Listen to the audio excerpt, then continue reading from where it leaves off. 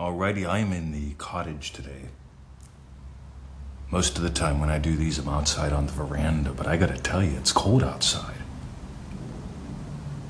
It should be warm. It should actually be heading toward hot. We're going into summer here. It's so weird. Because I grew up in the northern United States in Pennsylvania, and right now my folks, they're heading into, they're in autumn heading into winter. And we're in spring heading into summer, and it should be hot outside. You see, I didn't imagine this today. I didn't imagine it being cold outside. Why did this happen? You see, Neville Goddard teaches, this is from the Neville Goddard Prosperity Pack. I'll try to figure out where. But Neville says, the acceptance of the ends wills the means.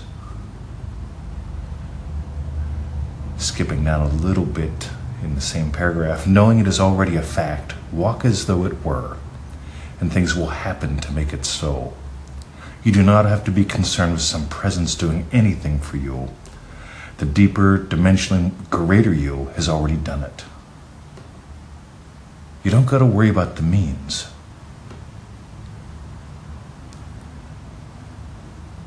So today it's cold outside, and it's a little windy. And I didn't imagine that. But I will tell you what I have imagined. I've imagined the garden. I've imagined the plants in the garden growing. God, they're beautiful this year. Like in the last 7 years since I've been here, this is the best year ever so far. And I'm just imagining more and more. And I've got a very particular vision, a very particular experience of the garden in consciousness. And it appears to me that part of the means for that to happen is for it to be cold outside today. You see, that's what's cool. When people say, you know what, I didn't imagine that. Why did it happen? Well, you imagine something that put everything in motion. You see, when you move, everything that needs to move also moves. In other words, the motion within God, the motion within consciousness, the motion within your imagination, it moves everything that needs moved to fulfill your assumption. So you don't have to imagine it being cold outside for it to be cold outside.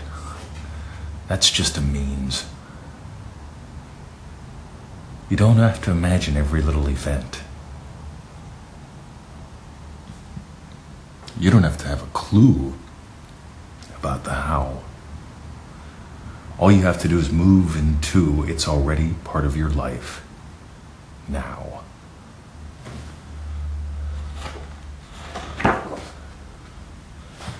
By the way, the quote is from the Core Lectures, 1948. Those are on freeneville.com as well, but that was taken from question number 8. That's also in the Neville Goddard Prosperity Pack. So what else can we talk about today?